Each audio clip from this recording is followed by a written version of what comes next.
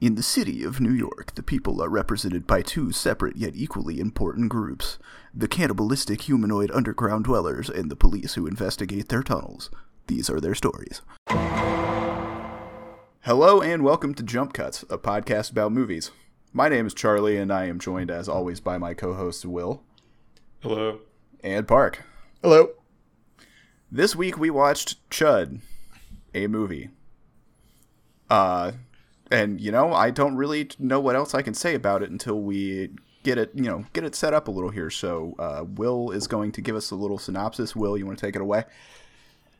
Sure. Chud is about a series of mysterious disappearances taking place in 1980s New York City, and the people investigating those disappearances. Once they do a little digging, they discover that the homeless population of New York has been turned into chuds, also known as cannibalistic humanoid underground dwellers, through a radiation dump placed there by the EPA. They're dumping radioactive waste underneath New York City, and our characters have to deal with that. That's the movie. Thanks for listening to Jump Cuts. Yeah, so we have quite the colorful cast of characters here who are for some reason all from various Christmas movies. I know I was very thrown off by the presence of the dad from Home Alone and also Marv from Home Alone. I guess we could start with our first two characters. I don't know, I think so. I wanted, I first thought he would be the main character, but I think that's kind of debatable. George, our photographer, and his girlfriend Lauren. So George is a professional photographer. He does a lot of modeling photography, fashion photography type stuff.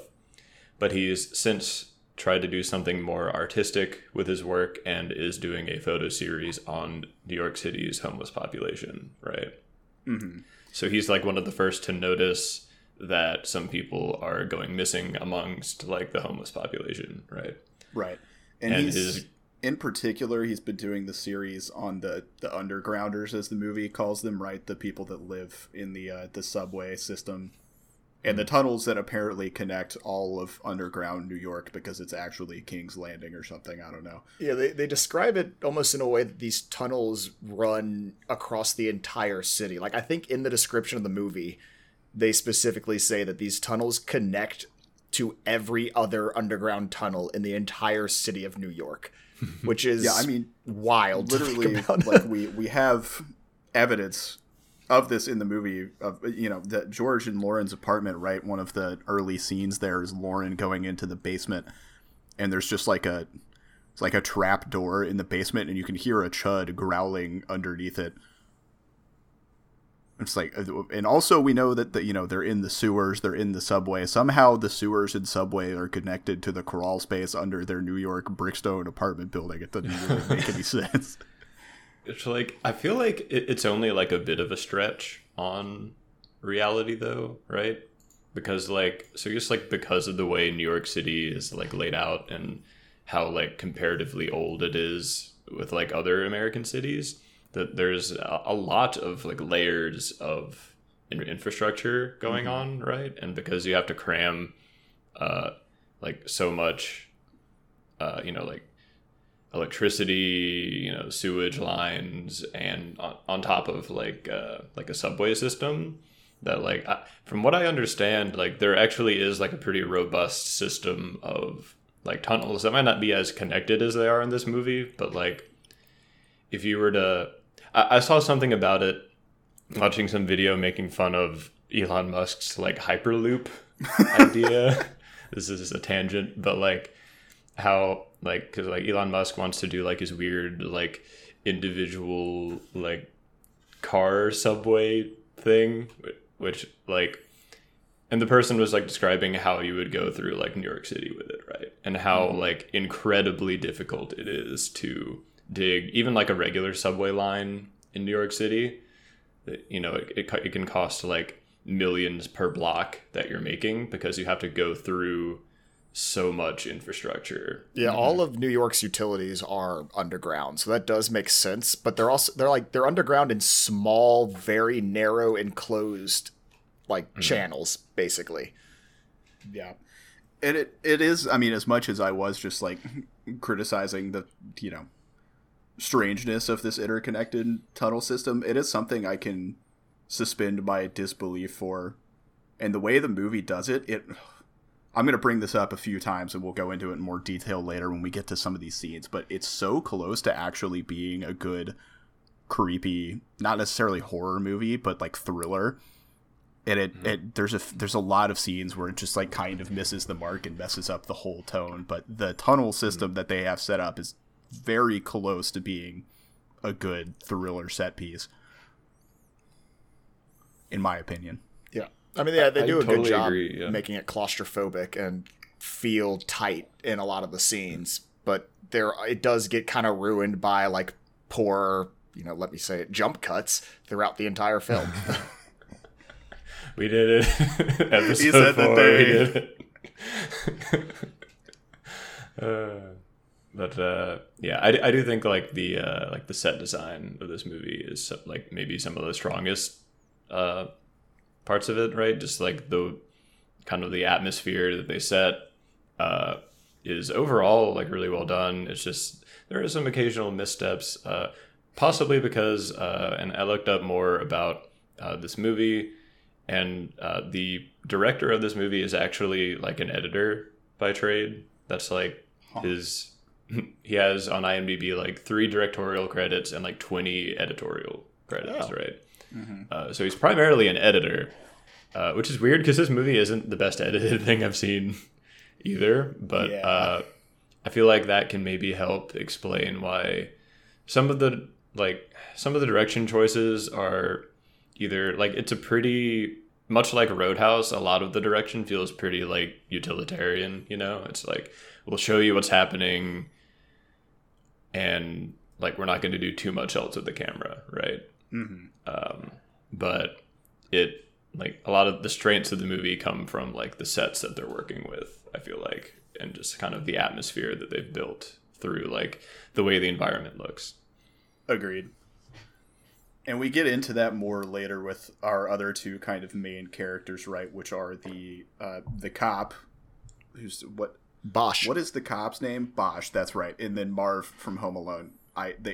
They say his name. I think it's like AJ or something, but I'm gonna be honest. I just thought of him as Marv from Home Alone the whole time, and I'm going to continue to call him that. So I apologize. Yeah, I think he's referred to as both AJ and the Reverend throughout the movie a little bit, but I know throughout, I think all 3 of our notes, all we did was call him Marv. Yeah, he's Marv. He's forever Marv. It just, I don't know. It's like Rainn Wilson and Dwight, right? Like some people, you just look at them and you see this incredible character that was written for them and that they put so much life into. And for this actor whose name I don't know, it's Marv from Home Alone, right? Absolutely. Which is weird because like you can tell how much of a presence he had as Marv because like I'm not calling so the lead or the George, the photographer in this movie, is like the dad from Home Alone. John Hurd is like the actor. Mm-hmm. But I didn't even notice that at first. It took me a while to realize who he was. So and it is funny that like they have this like before Home Alone ever came out, they were in Chud together. Yeah, it's a strange shared credit from 10 years earlier for sure. Yeah. Yeah. The so what other character? You mentioned the cop Bosch. He actually his like interest in what's going on beyond being a cop where like everyone's disappearing in his like jurisdiction. His wife has gone missing. We actually see her get taken by a chud at the very beginning of the movie, right? Mm-hmm. It's very strange how they do this too, because it's set up like it's supposed to be a plot twist, because we don't find out that was his wife until like halfway through the movie. Mm-hmm. And I don't know. I don't know if I understand that decision and how they wrote this, because I feel like I would be more sympathetic and invested in his character if I knew that he had a personal stake in all of this and that it was his wife that was missing. But instead, they're just like, this is a cop who is investigating because he was a cop. It was a strange choice.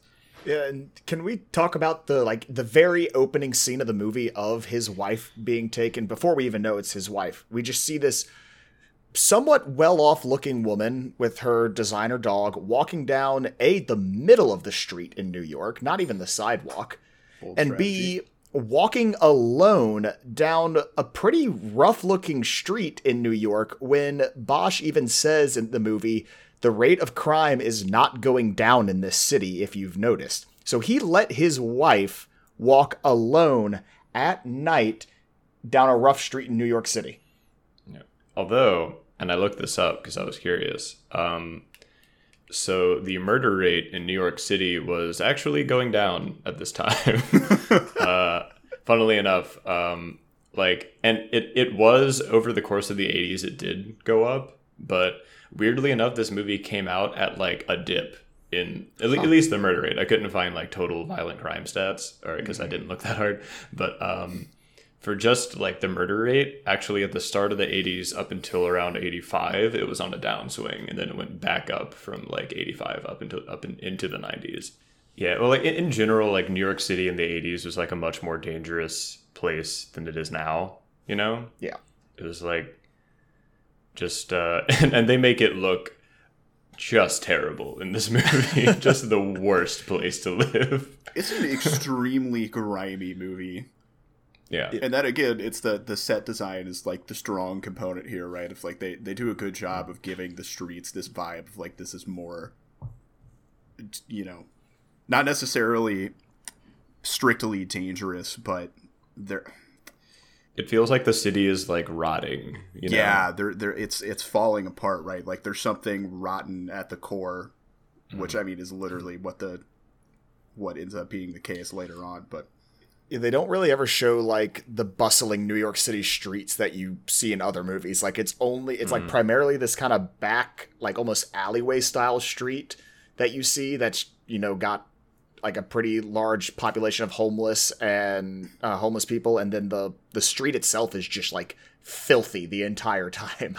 Speaking of the homeless population, Marv's actual character, like Rev, is he runs like the soup kitchen, right? Yes. Kind of serving and like sheltering all of the homeless people in his area, like in the neighborhood. He's another person who's noticed a lot of homeless people going missing. And like with the tone of the movie sort of being feeling so like rotten and gross, I was really expecting the movie to be like more cruel to like homeless people as a concept, you know? Like this movie could have very easily gone in the direction of like, oh, like homeless people are bad and are turning into monsters, you know? But it actually was a lot more kind of sympathetic and humanizing than I expected. And it's not like, you know, it's not like Bleeding Heart or anything, right? Like, you know, there's no like homeless characters that are taking a leading role here, right? Mm-hmm. But it was like a lot more respectful than a movie called than you'd expect from a movie called Chud. Yes, for sure. Yeah, it does seem to take an interesting stance of like society has abandoned these people, and the Chud development is kind of the it's the Hollywood adaptation of that, obviously, of like they're, you know, literally being turned into monsters by the negligence of the government in our sewers, and now they're going to eat you. But that very much could have been portrayed as like the homeless people are evil and they're turning into cannibals because they have abandoned hard work or some bullshit like that, and it's really like, no, society has put them in this position. You even have a point like where I think it's Bosch comes to the soup kitchen and is talking to AJ Marv and basically saying, you know, like, hey, like you called into the police and said there are people missing. He's like, yeah, I did that 2 weeks ago, but like, you know, y'all didn't do anything until now. So who's missing? Somebody important? The mayor, the president? And that's when Bosch says his wife is missing. But, you know, AJ has kind of seen that like the police won't really act until something is happening to someone higher up in the, like, I guess the economic food chain. there, and he's very aware of it. Yeah, we said in our Roadhouse episode a few weeks ago that there's a lot of movies like this where with the directors or but the screenwriters aren't really necessarily trying to say anything, and it's just funny to read into what they're saying by accident. But I actually kind of think some of the I won't even go so far as to call it messaging, but some of what they're trying to show us about New York and about homelessness is kind of intentional, weirdly enough. Yeah, like the situation of the homeless people in this movie, it's portrayed as like a thing that is being done to them as opposed to like a thing that is their fault, right? And is the president line an Escape from New York reference? Is that what they're doing here? Escape from New York came out 3 years before this, so it feels like it could have been. I don't know. I have no idea. Maybe a crossover. I mean, I could see Chuds appearing in Escape from New York. Like it isn't a stretch from like that movie. So no. We see a lot of sort of clues being dropped as there's something going on. I mean, we know what's going on. We saw like the monster hand reach out and grab the lady at the beginning of the movie. Like we know what's coming, but George, the photographer, ends up meeting with someone that he thought had gone missing, but she actually just ended up getting arrested because she tried to steal a cop's gun. Because like the homeless population is like trying to arm themselves against whatever is taking them, right? Mm-hmm. So he starts kind of getting clues by getting led down into the sewers and meeting people who have been attacked by Chuds, right? But they are so freaked out they can't really describe what's happening. And at the same time, Bosch and Marv are doing some of their own investigation into the sewers, and they find like all sorts of like radiation detection stuff and like a ski boot looking thing that I guess does that like protect from. Park, you know about radiation. Well, it's supposed to be part of their hazmat suits because like you kind of see them later on wearing the Teflon white suits with like the full face helmets on, and I think like you find one of the dead EPA guys later in the movie like with those boots on.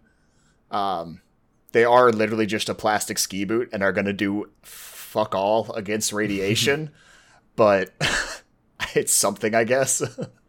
I think the helmets are actually hollowed out CRT TVs too. They look a lot like that. I had that television in my house in the mid-90s. I could see that because like I don't know, I love it when movies use like everyday objects and like paint them silver and kind of turn them into something kind of different. You know, like Star Wars had like a bunch Gillette of razor. Stuff that yeah, the Gillette razor. Yeah, those are really cool details to me. When they pull it off, you know, like they didn't quite pull it off with the ski boot in this, right? Because you can look at it as like that's not a hazmat suit at all. It does kind of tie in though with that sort of like, you know, when did 2001: A Space Odyssey come out? 2001, dude. That's why it's called that.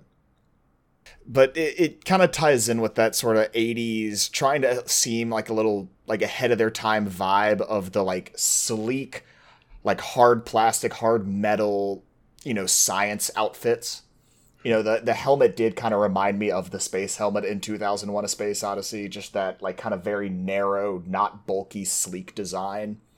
And I think that's what they're going for with this. So Marvin Bosch, with their findings, they end up in a meeting with, I believe, like the NPA and also a man from the Nuclear Regulatory Commission, right? Mm-hmm. And sort of saying like, hey, we know that there's been like an EPA probe into the sewers. That's apparently like a yearly thing.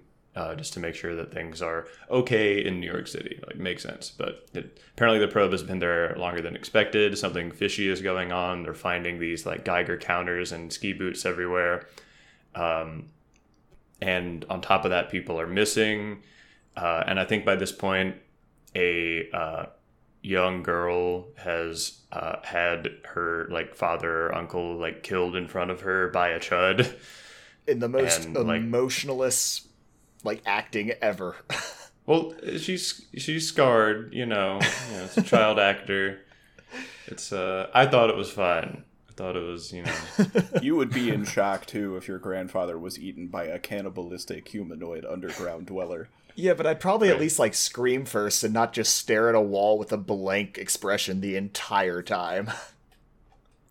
I could see as a director being like, let's just have this like get on screen for as short a time as possible. It's too much of a pain in the ass to have them act. But yeah, so they're sort of connecting the dots, and like it's honestly a bit of a leap when they're like, we think there's a monster, right?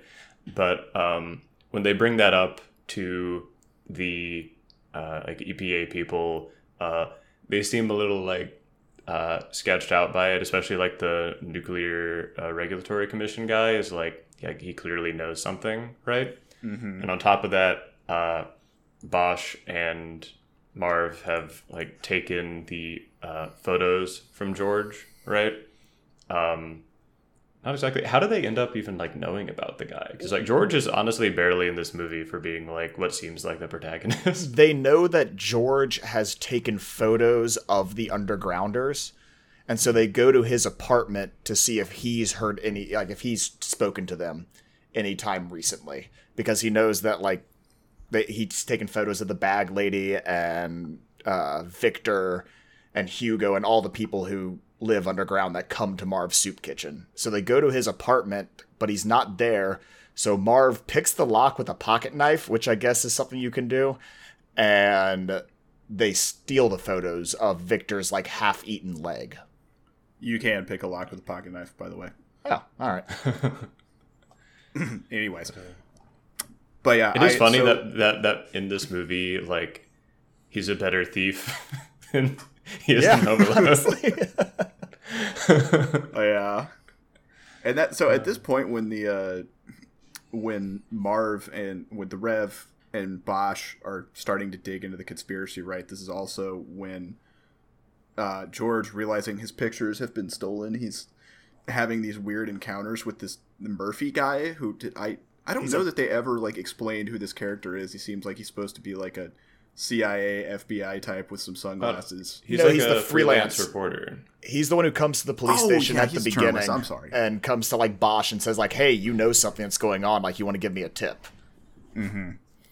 That's right. Okay, I got his job mixed up with the dude that follows Marv around later, but we'll get back to that guy. Trust me. Yeah, the reporter only exists to like keep George in the story, I guess, and to die at some point. Yeah, Like, he's that's his essentially only just an function. agent to get George back down into the underground.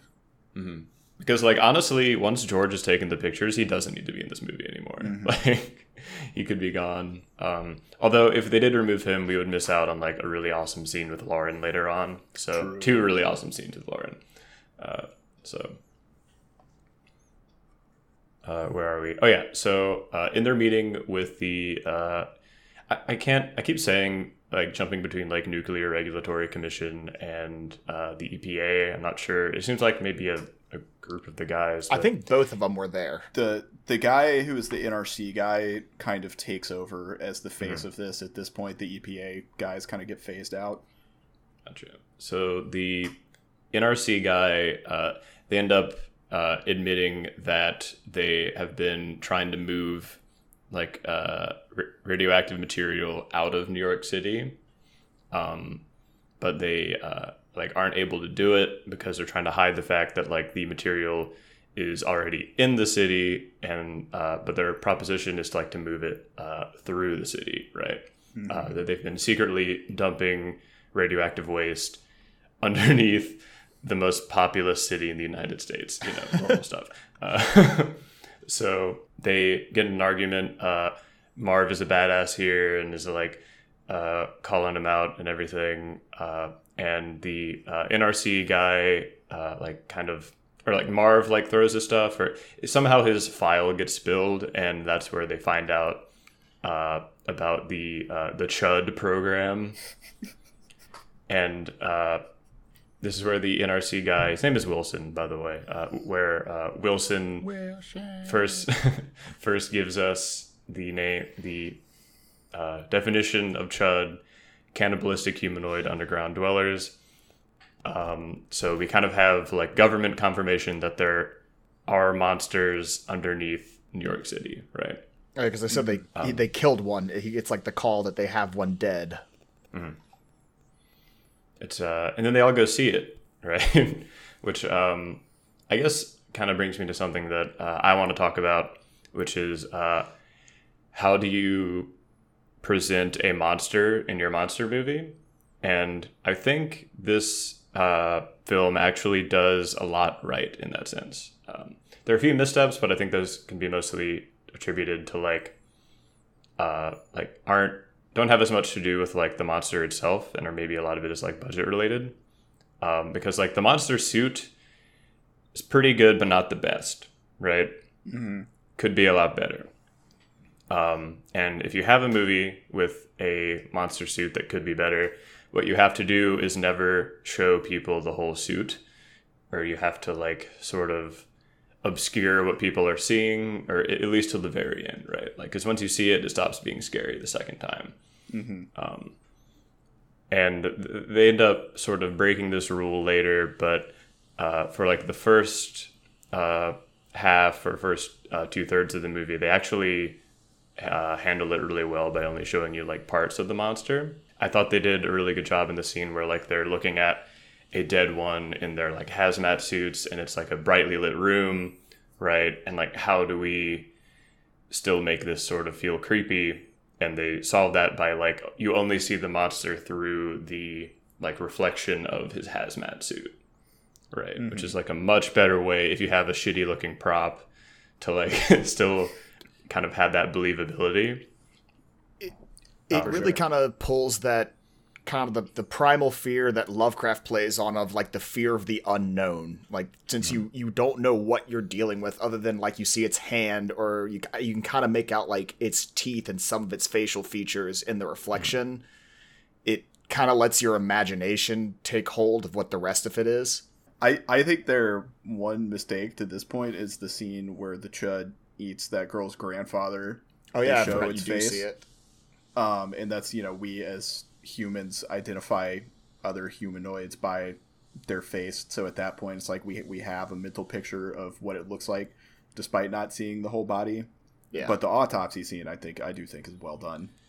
Yeah, and that's kind of the frustrating thing about Chud, is that like for every really positive thing it does, there's like another sort of like misstep or like negative that it feels like they like wouldn't be that hard to take out of the movie, and that like really ended up hurting like the impact of it, right? For sure. Yeah.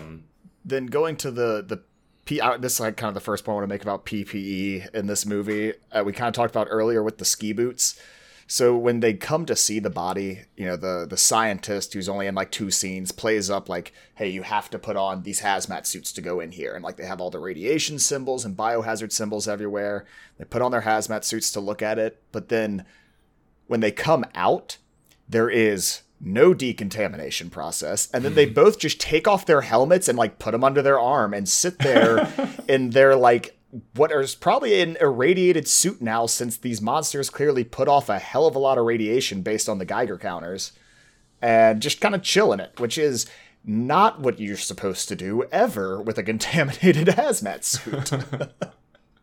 I didn't catch that, but yeah, that makes a lot of sense, because I feel like now you see in movies more like they do go through some sort of like misty room, Yeah, they really play up the decontamination, but that is closer to kind of like what you're supposed to do. In all reality, it's not like a misty room. It's usually some guy there with like a pump sprayer with either like chlorine or some sort of decontaminant that they spray you down with. After this EPA meeting, and we've met, we everyone knows that Chuds are a thing now, other than George and Lauren. And we have, they send someone to tail Marv, right? Because he threatens to go to the press. Yes. and the guy tailing him is a standout character. I don't know his name. I don't think you ever get his name. You don't, and he only really does like two things in the whole movie, but they're like incredibly memorable. The first thing is when Marv goes to a payphone and like puts in his quarter, the tail like runs up, hits the like coin return button, takes the quarter and just eats it in front of him, like staring him down. I mean, like I wouldn't know what to do, and like Marv doesn't either. They're just like he's just standing there. This is maybe my favorite scene in the entire movie. Yeah, he's also a very interesting tale because, like, the first tale you see that follows George and the bag lady from the police station is kind of like wearing like average button down and pants, walking through the streets of New York. But this guy is in like a designer Lacoste shirt with like designer sunglasses on and slick back hair, walking down these really rough streets of New York, so he sticks out like a sore thumb, too. It's like, it's a really bad tale, honestly. Yes, he wants to. I mean, he's not shy, right? He True. just like ate a quarter in front of him. But, and the other thing he does is kill a homeless man. That's the other thing he does, like, later in the movie, right? Yeah. Where, so, I guess we need to go into, like, the NRC guy's like plan or whatever. Like he wants to gas all of the chuds and like just like fill the sewers of New York City with gas, which is like the dumbest idea imaginable. And it's not even like he's trying to fill them with like nitrogen or an inert gas to try to choke them out. He's filling them with the city's natural gas lines. Yes, like he's literally, like, there is no way this plan doesn't blow up New York City. Well, but they even bring that up with him, and they're like, you're going to blow up the entirety of the city. He goes, oh no, just a section. And it's like... It also doesn't even make sense in terms of, like, killing the chuds, right? If that's the goal, because what they say is they're like, oh, it's going to, like, drive them out onto the streets, right? And he says, it's fine, we just have to cover the 2 sewer manholes they can get out of. Which they do, but also, like, sewer manholes have... vents. You know, vents, yeah, to vent gas. And they don't block reason. the vents, they just park a truck on top of them. Also, we've seen multiple other exits to these tunnels, so we know there's other ways they can get out. This is, one of many plot holes. We did almost skip though the NRC head decides he's going to lead another EPA expedition down into the sewers to prove that there are no other chuds before coming up with the gas plan. While Bosch, though, says that's stupid because there's other ones, so I'm going to send down a team of New York City cops with flamethrowers because I guess cops have that on their budget now, too.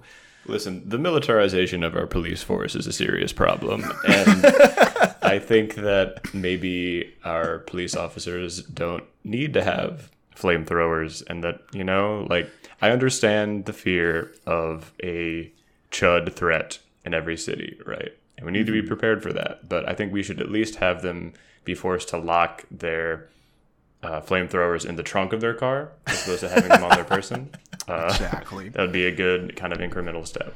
You know, I think a country that can afford to give every cop a flamethrower can afford to give every EPA person a hazmat suit that doesn't use a hollowed out CRT for a helmet. Oh yeah, this was the other scene where I saw a huge glaring issue with their PPE, and it's that first the EPA guy going down the ladder, his white suit that he has on isn't actually like buttoned up around his neck. It's like just a wide open collar showing his bare neck. It gets hot down there. And then when they get down there and they come across the cops, the first cop they see doesn't even have his gas mask on yet and like says something into his walkie-talkie and then puts his mask on. So we have all this build up, but this ended up being like the most disappointing scene in the movie to me. Yeah. I disagree with this, but I'll let you go first, and then we'll get into this. Because they set up all the flamethrowers, right? And then we don't get to see them flamethrower anything. Yeah, they just It's start shooting like, them. They start shooting them at nothing, and then they cut to like a TV or like like a recording of what's going on, and all we see is like some fire on the screen, and that's like nothing. And like every B movie in the world, especially like 80s 90s era B movies, has a guy lit on fire in it. It's like a common thing, because at stunt school they always teach you how to do the like light a guy on fire trick, right? So every B movie ever has a guy lit on fire. It's a thing, and they don't even do it in Chud. It's so infuriating. And like when they're watching the monitors, they're even like, "Look, they're in the flames," and then like they never actually go back to the feed to show you anything in the flames. Like you really just see fire and like the silhouettes of the police officers, and then the camera cuts out. Okay, here's my counterpoint on this, right?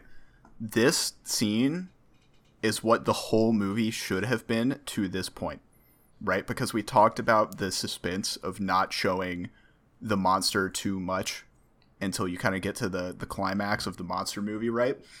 And the other thing that this movie does really well, like we said, set design. The set design of underground New York is really creepy. It's, it's grimy, it's dark, there's these like claustrophobic tunnels, and you just get this feeling of the weight of the city above you. It's a weirdly well done and creepy, unsettling thing about this movie, and maybe that's just because I'm, found out I was claustrophobic in the middle of a spelunking field trip when I was 15, but that's besides the point. It's creepy. Or at least I think it's creepy, right? So if you haven't actually seen the monsters do anything to this point, but people are disappearing, maybe you've at most like seen a hand or something, and you have this confrontational scene, or if you don't know what they're capable of, if all we've seen is like the mangled body that's getting the autopsy, you have this scene with these guys with freaking flamethrowers just walking into the dark, shooting the flamethrowers, and then as the cameras fizzle out, they just kind of like fade into the dark and they're gone. That could be a creepy, suspenseful thriller moment, but because of everything else that's already happened in the movie to this point, it just doesn't really work. If they had done the rest of the movie like that, it could have been a legit thriller, when really it's just like kind of a dumb B movie. Yeah, like I know at some point you do find out in the movie that like all of those men did die. Like I think Marv and George come across all their bodies. They find a severed head, yeah. Yeah, and it's just like, if there hadn't been everything else happening in the movie already, then yeah, I do agree that could have been a suspenseful scene, but because of everything else going on, it just kind of fizzled. And it like should have been the first scene instead of Bosch's wife getting grabbed from the sewer. It should have been like, give us some kind, because we know that there's going to be some kind of government conspiracy in this movie just as soon as they start talking about like there's monsters in the sewers, right? So just give us this shot of, cut out the fact that the flamethrower guys are cops, make them part of the EPA team. Like, we know the EPA is trying to deal with something in the sewer, and this is your suspenseful setup of, we just see nothing but these dudes with freaking flamethrowers disappearing into the dark.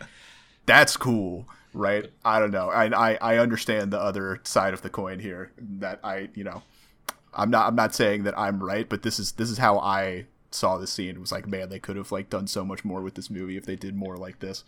I think what's happening is Chud is sort of like riding a line that it shouldn't be riding, right? Of like, it could have gone into like a direction of being like a genuinely good like thriller, or it could have gone into the direction of like campy, fun creature feature, like B movie territory, right? Mm-hmm. And it tries to like shoot the gap between those two, and it just ends up being a worse version of both of those movies.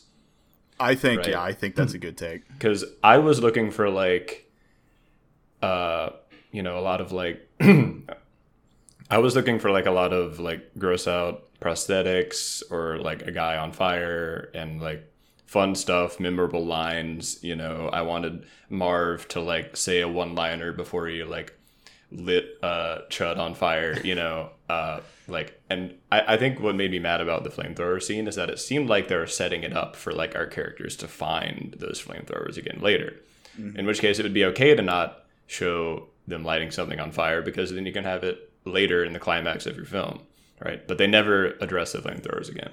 So yeah, I feel like it's just sort of kind of trying to ride a line that it doesn't make sense to do, right? Yeah.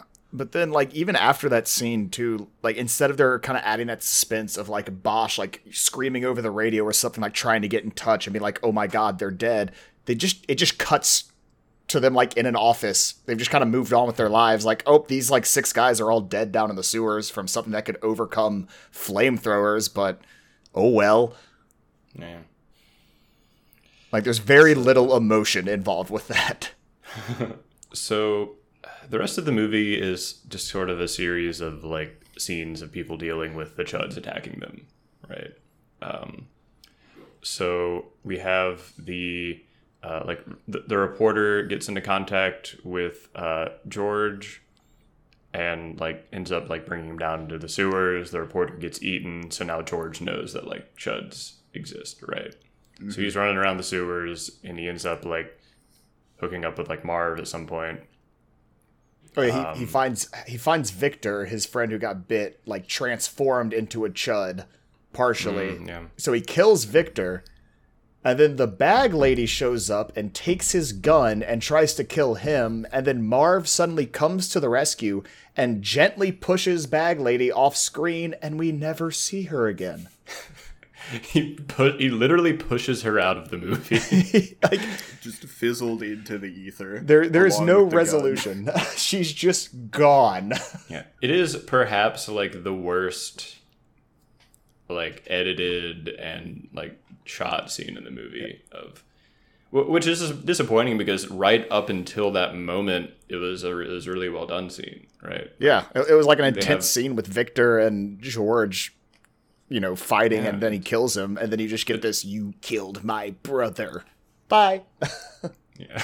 Because it's like one of the scarier scenes in the movie, and like the one of the strongest parts of Chud to me is a lot of the like prosthetics and like dead bodies that you see lying around. And in this you see like a dude that's been like cut in half by Chuds or like half eaten or whatever, and his guts are spilling out. And later on they find like the remains of like the camera crew and the flamethrower guys, and like it's genuinely disgusting. And they find like Bosch finds his own wife's head, and it's like genuinely shocking, horrifying. That was disturbing. Like this movie had real potential to be like a scary film. It just like kind of missed on the execution there, but especially the execution of just pushing the bag lady out of frame and out of the movie.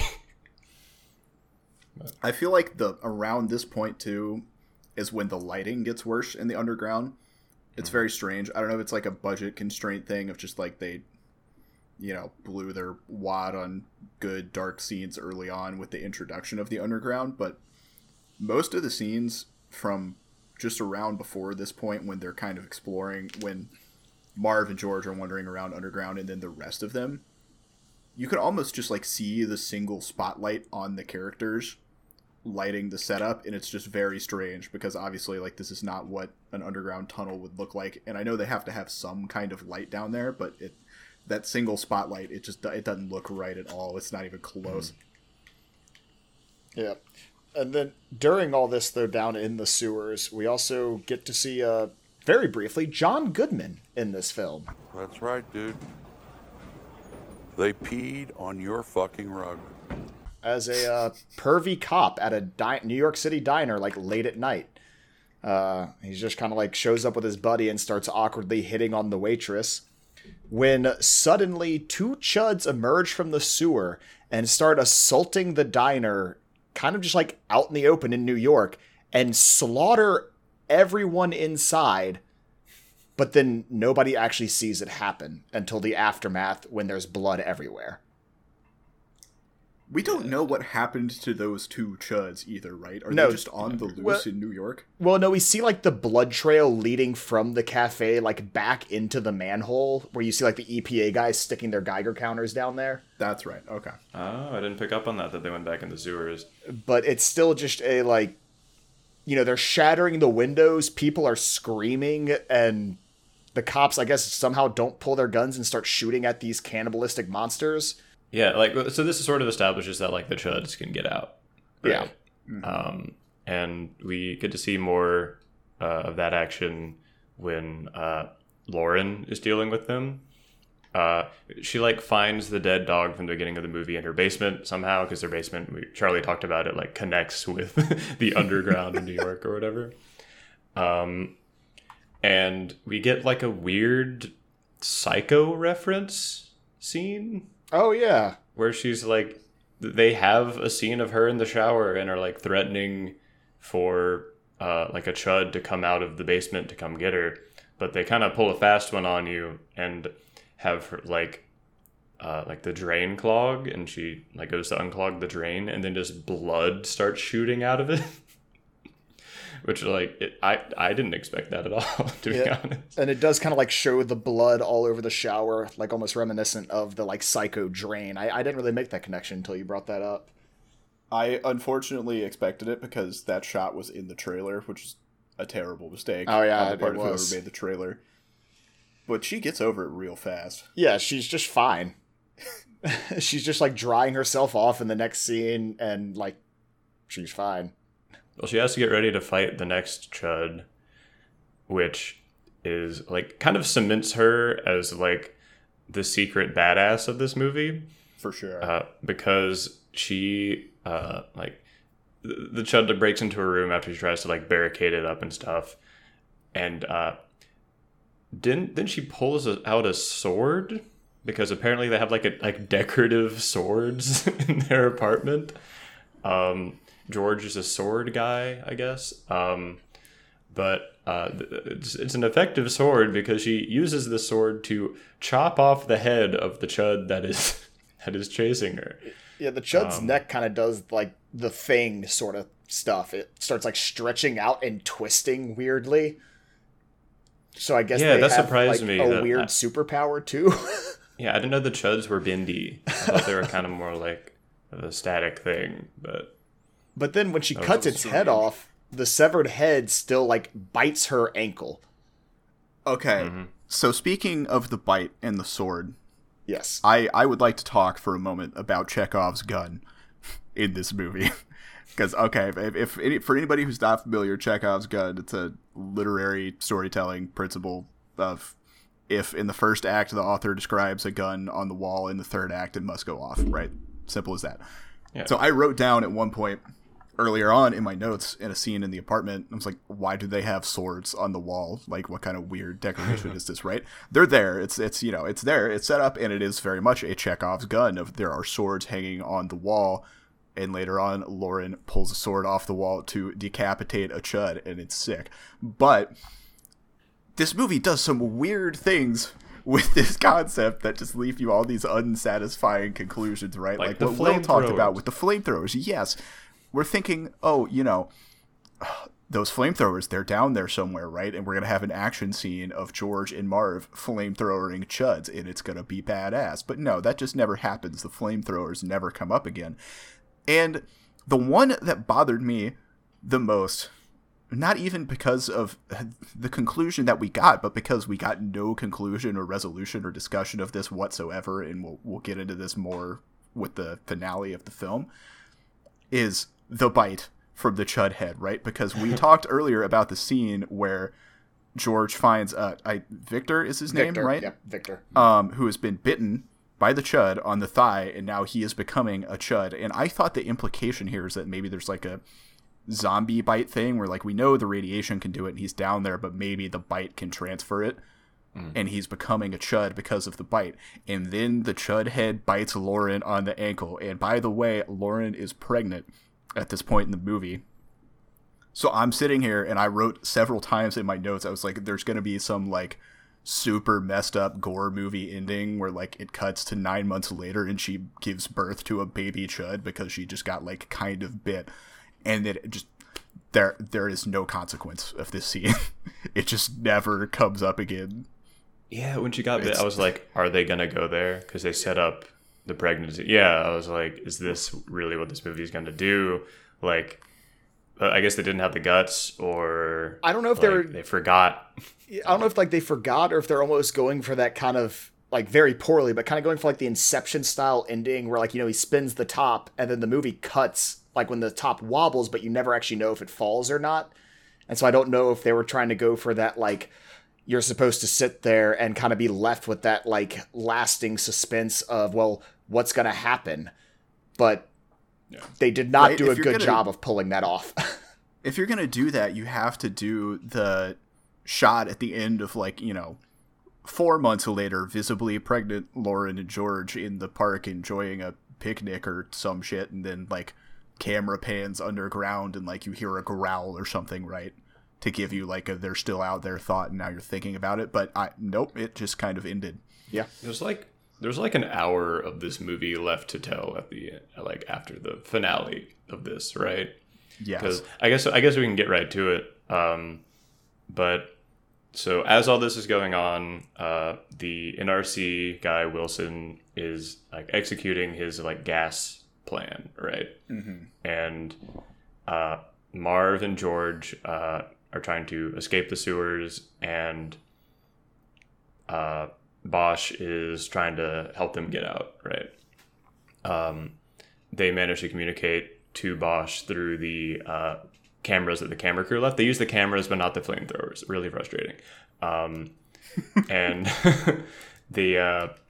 so Bosch knows about the real conspiracy that's going on, that the Chud program, the real name for it is Contamination Hazard Urban Disposal.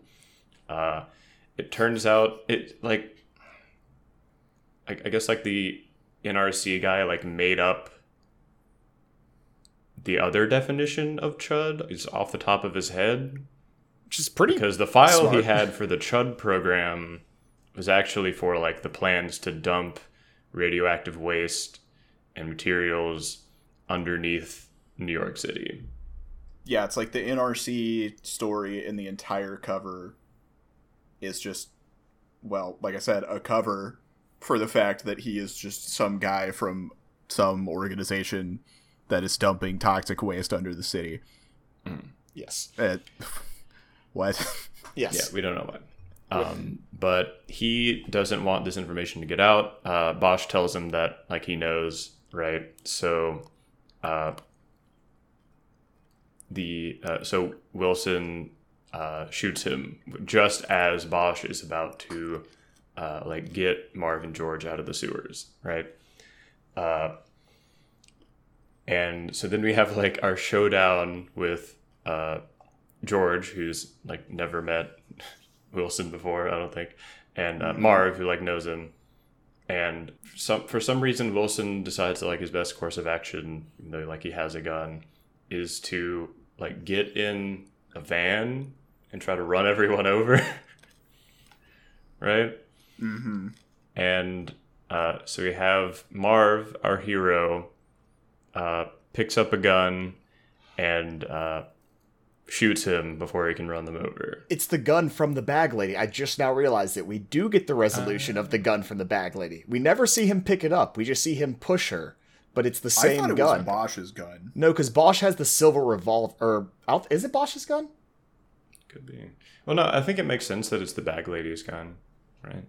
That would make sense, but either way, I mean, if we're debating this, the movie does not make it clear enough for it to be like a meaningful use of the prop, right? True. It was cool. Like, it was exciting to see Marv from Home Alone, like, being the hero.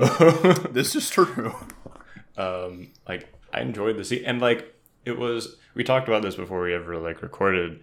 The van explodes when, like, the wheel dips into the sewer, which at first you're like, oh, they're doing the thing where cars just blow up in action movies, right? And it's like the grand finale. But we know that they've been pumping natural gas through the sewer systems for like the past 30 minutes, right? So it kind of sort of doesn't totally make sense, but it sort of checks out through like the logic of the movie itself, that the car that like kind of fell into the sewer, a spark could have gone off and blown it up. The counter to that logic, though, is that if that had happened, if that was why that blew up, that means there's enough natural gas settled in those tunnels for that flame to travel through the tunnel and just detonate all the gas underneath New York City. That'd be so. It like the car blows up, it zooms out, and the whole city just explodes. That's what we should have had. It would have wrapped up more than this ending did. Yeah. Because after the car blows up, the movie is over. Yeah, like So you get the strange. touching ending of like Marv holding Bosch as he dies and being like, we did it, like we solved the case, and like Lauren runs up and kisses George, and then it's over. That's it. No post credits, nothing. All We of don't the even chuds know. are alive. Yeah, like we heard them coming up the ladder behind Marv and George as they were like climbing out. And so we have no resolution as to whether or not they actually choked in the gas. Right? And like they can get out. They literally did get out and invade Lauren and George's apartment. Right? Yeah. Like are we not supposed to assume that the rest of them just escape? I don't know. It doesn't make any sense. Yeah, and you'd think, like, okay, maybe Chud 2 will resolve these things, right? Maybe it'll be about, like, Lauren, maybe, like, you know, she got bit and spreads it more. Maybe they have to, like, finish cleaning up, like, New York City. And I haven't seen Chud 2, but I looked up some stuff about it. And it seems to be about a totally unrelated event. Yeah, the Just Chud like- in Chud 2 does not even look like these Chuds. He looks... Bud the Chud is what he is called. He looks Bud like the Chud. he looks like a budget vampire. You thought they couldn't have a better title than just Chud. Yeah. No. Chud, Chud 2. 2, Bud the Chud. The other kind of conclusion to this movie, though, that I thought about is Marv and George are destined to die a slow and painful death from acute radiation sickness, though, because, like, they're literally, like, down there leaning on all of the radioactive barrels and everything. And, like, I just finished reading Midnight in Chernobyl, which kind of gets really in-depth about, like, what happened with Chernobyl and what all that radioactive waste did to everybody who was close to it. And it is not a pleasant way to go. Like, they are destined to perish within the next couple of weeks. If the Chernobyl miniseries is anything to like represent what will happen to these guys, it's not going to be a good time. Oh yeah, the guys that it shows in the hospital in Moscow in that one episode. Jesus Christ. Yeah. And that also means like Lauren's going to die because she like hugged him. But also, clearly radiation doesn't work that way in this universe, because it, like, with how the fact those Geiger counters were maxing out the amount of radiation that would, like, be in the subway tunnels in New York, the cancer rate would be absurd. That's true. It doesn't have to follow the logic of our own universe. It just has to have internal consistency with the rest of the Chud cinematic universe. Yeah. That's all that matters. Marvel could learn a thing or two from Chud. That's all I'm saying. We can all learn a thing or two from Chud. So that's the movie. I guess I kind of want to talk about why I chose this movie this time around, and kind of what led me to choose it. And it was mostly out of curiosity over like the origin of the word Chud, because Chud, some of you might have like heard it used the way it's kind of used now as like an insult to specifically like white nationalist types or like far right people, right? Kind of been popularized by like Chapo Trap House, like you see it in sort of like lefty circles, right? Mm-hmm. And I thought like that was the origin of it being used as an insult, but apparently, according to Urban Dictionary, it is the first recorded incident of Chud being used as an insult is in Clerks 2. Someone is called an ugly chud. And yeah, now we know what the origin is of that term in a pretty okay 80s horror movie. Yeah, You're I welcome. think that's Yeah. yeah. I can't say that the people that the term is used to describe deserve any better than this movie. Yeah, like, could have been a lot worse. Could have been a lot better. I don't know. Like, this one, I'm glad I watched it. You know, I feel like It was better than Miami that's Vice. any. Is that going to be like our bottom line for now until we find something even worse? At least Pretty for now. much. So right now we have Miami Vice at the bottom, and There Will Be Blood at the very top. Roadhouse Pretty is much, a yeah. far better movie than There Will Be Blood. How dare you? There Will Be Blood is down. It's in the middle with Chud. There Will Be Blood needed more bar fights. to More exactly. Really, like, yeah. More bar fights and more flamethrowers. Oh yeah, happy birthday, Sam Elliott. Or did I just date this episode? Oh God, they know we don't record it the same day we release it now. I can't edit that fast. So just to remind everyone, we don't really do numerical reviews here. We think it's more helpful to just say whether we would recommend a movie, and if so, who we would recommend it to. So, Bark, would you recommend people watch Chud? Yes, but I wouldn't say you have to go out of your way to watch this movie. If it like kind of comes up on recommendations or something, I think it's on Amazon Prime currently. If it pops up, sure, but it's definitely not one you need to seek out. And Will? Sure, yeah, watch it if you want to. I don't know.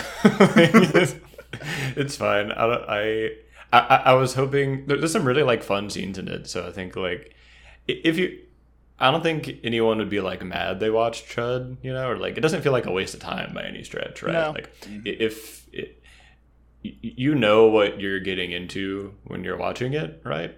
And like you can tell literally just by the like poster if this movie is going to be for you, right?